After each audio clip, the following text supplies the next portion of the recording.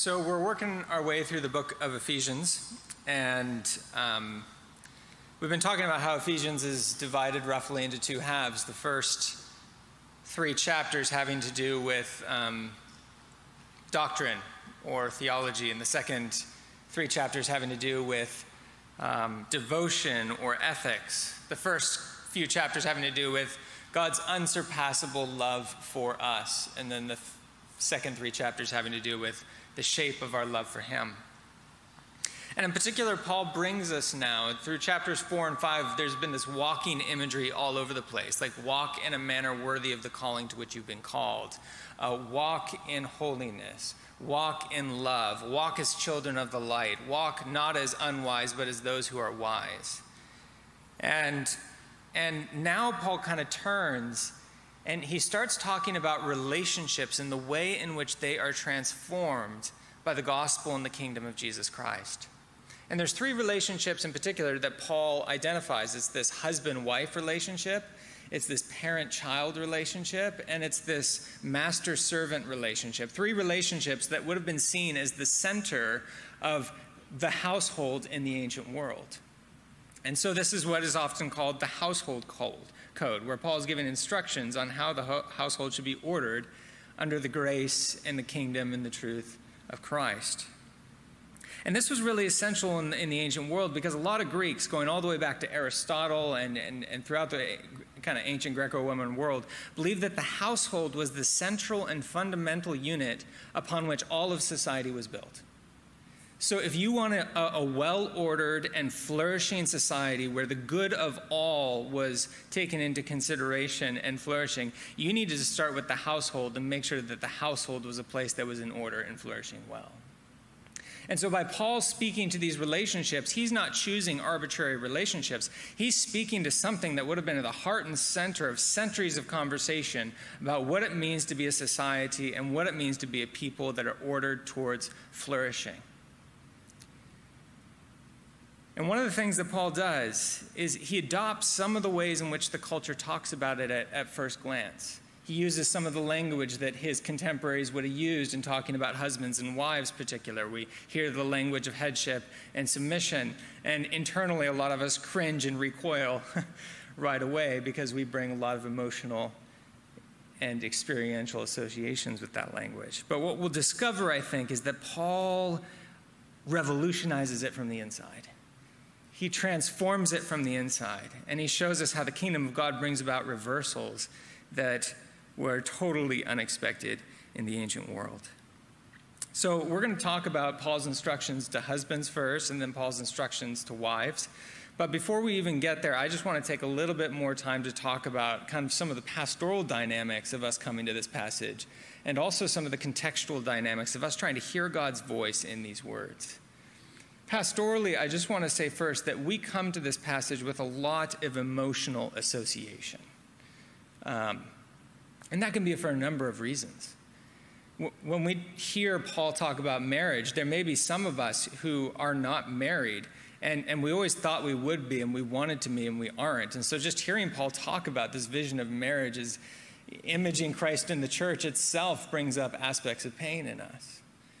Or there are those of us that grew up with a romanticized and idealized version of marriage that was given to us wherever context we grew up on, and then we got married. And that got shattered pretty quickly. And we discovered that it takes grit and grace. And if you're going into marriage for it to provide you with happiness, you're going into it for the wrong reasons. There may be people who have experienced broken marriages here in our community. This vision that Paul paints of what marriage is like is not what they experienced.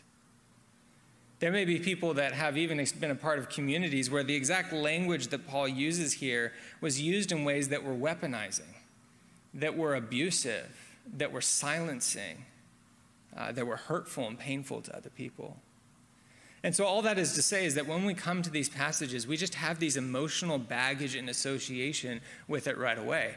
I remember when I was living in Canada, first couple months, I opened the door for a woman at the university I was going to, and she chewed me out for opening the door for her because she thought I was making a gendered statement. and she couldn't do it on her own. And that really took me back. And I was like, whoa, whoa, whoa. And I felt a bit insulted, honestly, that I was trying to do something generous and it was taken that way. But as I got to know this woman and we became genuine friends in the next couple of years together, is what I realized is she actually grew up in a church context where women weren't allowed to speak in worship and women weren't allowed to even pass the offering plates in worship.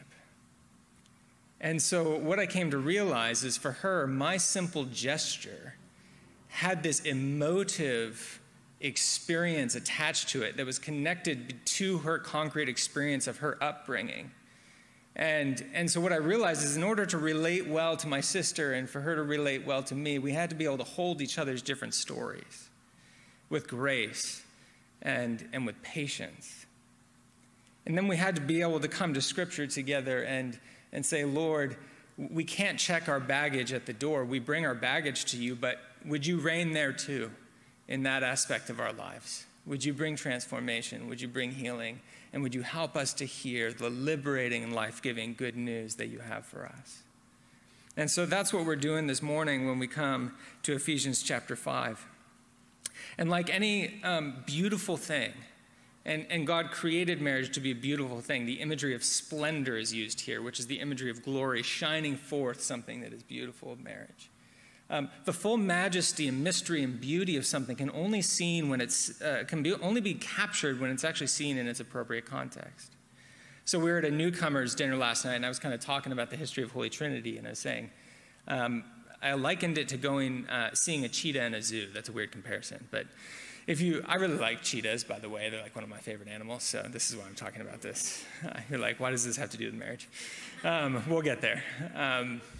But if you go see a cheetah in a zoo, for example, you see it in a particular context, and you're like, gosh, that is a gorgeous animal.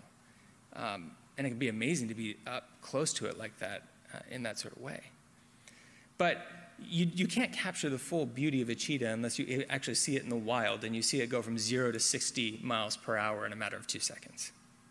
There's something about the context of it being in its natural habitat, in its proper context, that helps us capture the fullness of the beauty and majesty of that thing. And I think Paul's teachings on marriage are very much the same. There's two contexts that are really important, a literary one and kind of a historical, cultural one, for hearing the beauty and majesty of what he's talking about. The first is this literary context. The verse that we stumble over most is that verse right at the beginning, verse 22, wives, submit to your own husbands as to the Lord. But as Dennis mentioned last week, that word submit, that verb, is not actually present in verse 21.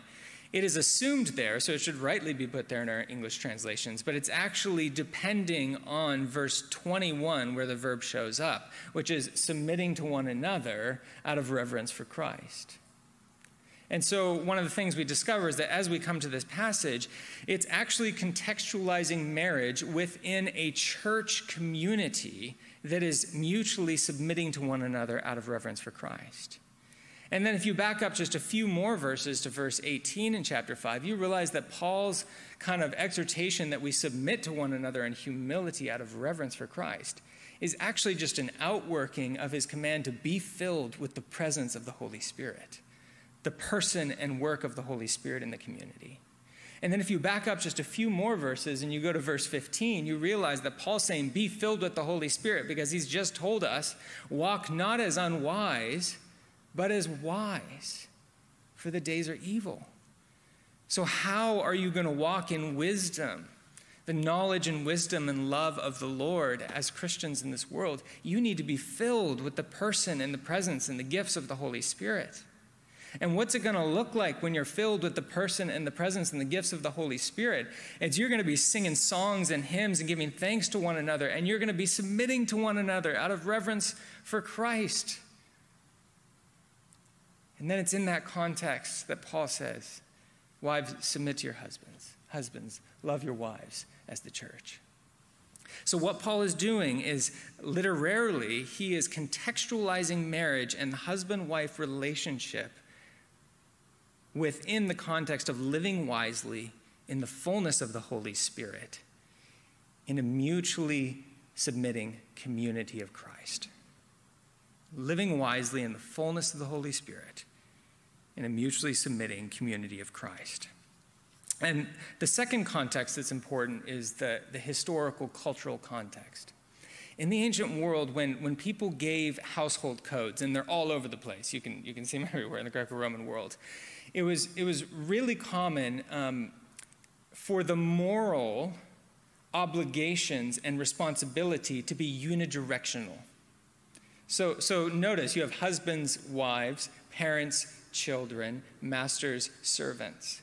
And often the obligation was for the lesser of the two parties to have moral obligations and responsibilities to the greater of the two parties, but very rarely was it reverse.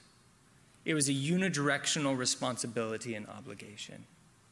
And what we see Paul doing is he makes it two-directional in a way that would have been absolutely astounding in that day. And especially in marriage, he spends like 3/4 of his time actually addressing the husbands. So not only does he make it two-directional, he actually puts the emphasis on the husband's responsibility and obligation to the wife. And the second thing that would have been absolutely astonishing in that time is nowhere in Greco-Roman household code literature do we have an example of anybody ever telling the husband or the parent or the master, for that matter, to agape love the person that's under their care. To rule over, maybe. To make sure they stay in order, yes. To make sure they obey, yes. But to love, agape love, no. And so just to read this right away, I mean, we hear it and we go, submission, and it sends off all these alarm bells in us, and maybe for some good experiential reasons, but if you're reading this in Paul's context, that's not what's sending off alarm bells. What's sending off alarm bells is what Paul is doing in talking about husbands and what they are called to do for their wives. So as we go into this, let's talk about husbands. Let's talk about what it means to be head and what it doesn't mean to be head. And then let's talk about wives, what it means to submit and what it doesn't mean to submit. And then we'll kind of wrap this up a little bit.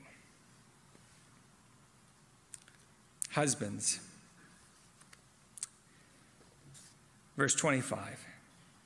Love your wives as Christ loved the church and gave himself up for her, that he might sanctify her, having cleansed her by the washing of water with the word, so that he might present the church to himself in splendor, without spot or wrinkle or any such thing, that she may be holy and without blemish. See, I think the assumed posture when we come to this passage is that basically husband and head gets to do whatever they want and call the shots and be the boss is often what we hear. He has authority and the wife doesn't. He has a voice and the wife doesn't. But in the ancient world, this headship and body language functioned in a very particular way. It functioned in medical contexts, the physiological body and head. It functioned in political contexts of like Caesar being the head of the state or of the empire. And it functioned in household contexts of the father being the head of the home in a lot of ways. And in each of those contexts, the head was seen as having the privileged and primary position. They were the member of that body or organism that was most important to the whole organism being able to flourish as a whole. And so what ended up happening is there were requirements about if the head is the most important one for the whole body to flourish, for the health of the whole community, then the members of that body must do everything they can to protect the head, even to the point of sacrificing their own lives for the sake of the head. It's kind of like, you know, how the Secret Service goes, is it called the Secret Service? That doesn't sound good, but they go around protecting the president. Is there so much energy put into protecting the president, whoever they are and wherever they go? It's this sense that actually, as a whole community, it is in all of our best interest that the president does not die, and that they are preserved and they are protected. And it would seem irresponsible if the president put himself in positions of harm, in harm's way, where he could be hurt or compromised in some way, because his role is actually to preserve himself and to be safe so that he can properly run the whole country. And so it was this sort of logic that was at work in the understanding of head and body in the ancient world. It was in everybody's best interest that everybody sacrifices for the head, and the head preserves him or herself to make sure that the head can do the duty of overseeing the well-being of everybody. And that's why it's so radical when Paul says exactly the opposite is what I'm asking you to do. I'm asking you as head to give yourself up for and to love your wife. And Paul gives two reasons why he wants the head to act in this totally countercultural and counterintuitive way. I think one of them is just what we see in the Gospels of Jesus. Jesus just saying, I have not called you to lord it over one another. The first shall be last and the last shall be first, and I came not to be served, but to serve and to give my life as a ransom for many. And so if we're going to be Christ-centered people, then that's the way we're going to experience this. But notice how Paul then goes on and he says, he uses this language of sanctification. And in particular, at the very end of verse 27, he says, so that the wife might be holy and without blemish. There, Paul is using the exact same Greek construction language that shows up at the very beginning of the book in chapter 1, verse 4. Paul says, blessed be the God and Father of our Lord Jesus Christ, who's blessed us with every spiritual blessing in Christ in the heavenly places, as he chose us in him before the foundation of the world, that we might be holy and blameless before him. And so what Paul, in a sense, is saying to the husband, you sacrifice and you love the wife. And in that way, you are aligning your will with the eternal will of God for his people. So God has called all his people from the foundation of the world that they might be holy and blameless before him. That is his will for them. And now he's saying, I want you as a husband to do everything you can to make sure that that will that I have for your spouse, for your wife, is seen to come to fruition and maturity and flourish. And so actually this headship thing is not at all about the husband just doing what he wants and getting his way and his will. It's about the husband aligning his will with the eternal purposes and will of God. And so the wife is enabled to become fully who God ordained her to be from eternity past. So there's that holiness that is the intention, the goal of the husband's love. And the second thing is unity. If you skip down to verse 31, Paul quotes Genesis chapter 2, verse 24, and he says, therefore a man shall leave his father and mother, hold fast to his wife, and the two shall become one flesh. This is a profound mystery, and I'm saying it refers also to Christ and the church. It's interesting, Paul quotes the only place in the Garden of Eden, the only instruction that was ever given to Adam in how he was meant to relate to Eve. Notice what I just said there. The only instruction ever given to Adam on how he was relate to Eve was that he was to leave and cleave and pursue unity, one flesh unity with her. And so that's why it's so central for Paul. Why does the husband lay down his life and sacrifice for her? Because that is the means by which the husband pursues unity with the one that God has brought him into relationship with. And this just backs up into a much bigger picture for Paul.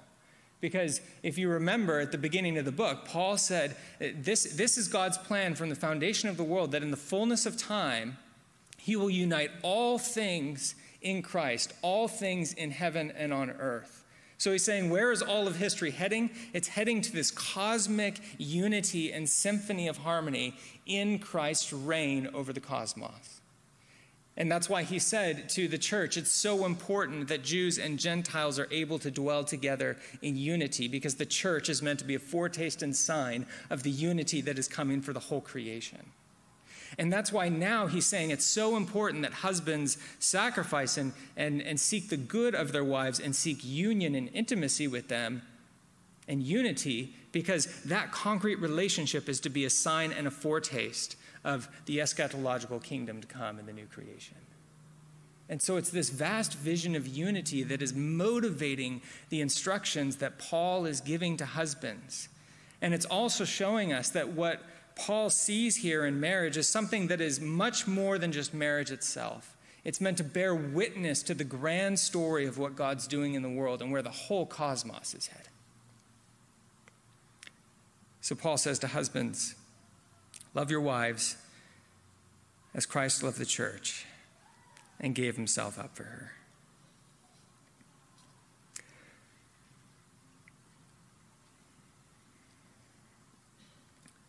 And it's in that context that we are to hear the words that he gives to wives, where he says, submit. So he says in verse 22, wives, submit to your own husbands as to the Lord. For the husband is the head even of the wife, even as Christ is the head of the church, his body, and is himself its Savior. Now as the church submits to Christ, so also wives should submit in everything to their husbands. Now I think when people hear the word submission here, there's a lot of connotations that come to mind, right? Especially when you hear it with like that language of as to the Lord. And so it can be this sense of like, is submitting a form of worship? Is it meant to be, is it blind obedience? Do I lose all sense of agency and self in this? And it's just easier for us to avoid the language of submission, honestly, altogether sometimes. But one of the difficulties is that submission is not just like this intermarriage thing. It shows up in the scriptures. Like, submit to one another comes in verse 21. And then also this language of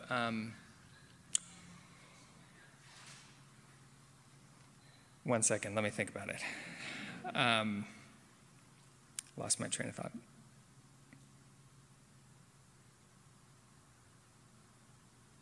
So here it is. I have a tendency when I come to this passage to read that submission part and just like want to get past it as quickly as possible. But then I read other parts of the scriptures where here it talks about submitting to one another out of reverence for Christ in a number of places. So submission is meant to be this whole church-wide, every Christian thing. And then I see places where it says, submit yourselves to God. James, the mighty hand of God. And so this is actually meant to be a way in which I relate to God himself. And so it makes me then ask that question, what does it mean to submit as to the Lord? And what are the connotations that come to my heart and mind about who the Lord is that are shaping the way I think about submission? Am I just thinking of him as some like tyrannical dictator who just wants blind obedience and nothing else? Or am I seeing a vision of God, of the Lord, that is more appropriately closer to the vision of God and the Lord that Paul himself has in the book of Ephesians? Where that language of pleroma, of fullness, shows up all over the place. Who is God? He is fullness. He lavishes us in the abundance of his kindness and love. He pours out grace upon grace and mercy upon mercy. He is rich in love. It is my vision of God, a God who fundamentally at his core is so overflowing with life and holiness and goodness and love that he cannot help but be generous to his people and his creation. So much so that he would be willing not to count equality with God a thing to be grasped, but to humble himself to the form of a slave, even obedience to a cross, so that we might be raised to new life with him.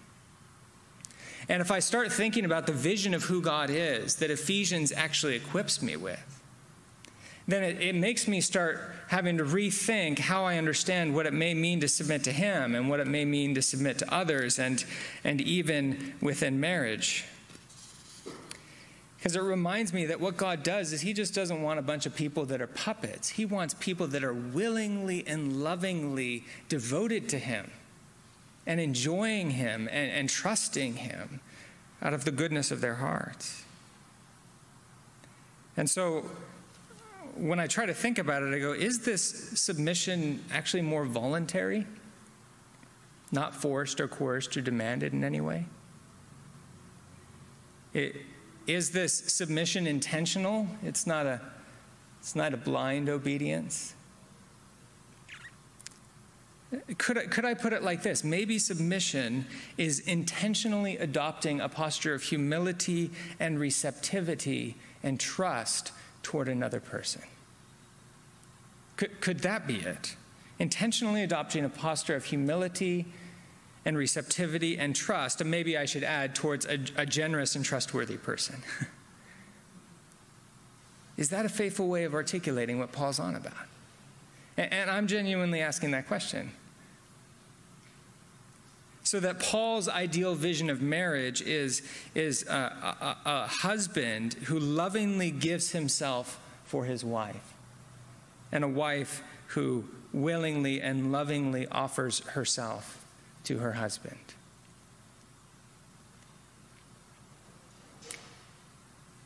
I think there's a beauty to it. There's something compelling about it. But in our actual experience, is it realistic? You see, in marriage, it's one of those places where people experience some of the deepest forms of intimacy, but they also experience some of the deepest forms of pain and betrayal and hurt. And one of the things I love about Paul's gospel is I think it surrounds all the goodness and all the pain of marriage with the tenderness and the forgiveness and the love of Christ. You see, self-giving is never an easy thing to do because we're always afraid that we're going to lose ourselves in giving ourselves to another. That's the one thing that God shows us. God gives himself, and he doesn't lose himself. He's fully himself in his giving. And yet we shrink back from that giving, afraid that we'll lose ourselves. I think another thing is that we know that in marriage, more and more layers of who you are and the complexities and brokenness of that get revealed. And there's this vulnerability to being seen and really known by another person in that sort of way. And there's a risk in any sort of vulnerability because there could be rejection. If I let that person in, there could be betrayal. It's like the deeper you go, the deeper the pain could be if things go wrong. People sometimes ask me, when you give marriage advice, what's in all your years of wisdom? Susie and I are coming up on a decade soon. So, Lucas, when he got married a couple years ago, he was away for a week on his honeymoon, and he came back to the office, and we sat down for our staff meeting, and he said, "All right, guys, do you need any advice?"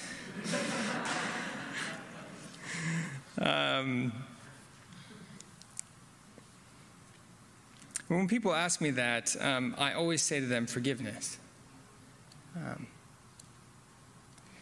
Go on a date night? Sure. Never go to bed angry? Sure, if you can muster. There's a million forms of advice that you could give to marriages, and there probably a lot of them are good. But do you know the gospel is the primary question? Do you know in your own life that you are profoundly broken and sinful before the Lord? And do you know experientially in the core of your being what it's like to be known and totally forgiven and totally received? Because that's what you're going to have to do over and over again. What defines and shapes a marriage is not primarily how we steward one another's gifts and strengths, although that's really important. It's how do we hold one another's weaknesses and sins and brokennesses? And do they mirror the way in which God himself holds us? And so what I love about it is I think that when we come to this passage, Paul paints this majestic and beautiful picture of what marriage is to be. And oh, how does our world need a majestic and beautiful picture of what marriage is to be, whether we're married or not.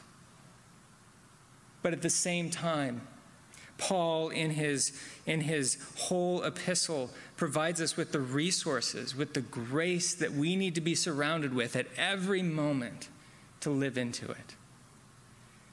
It's chapter 4, verse 31, 32. Be kind to one another, tender-hearted, forgiving one another, as God in Christ has forgiven you. See, one of the amazing things about marriage is that Jesus says that there's going to be no marriage in the new creation.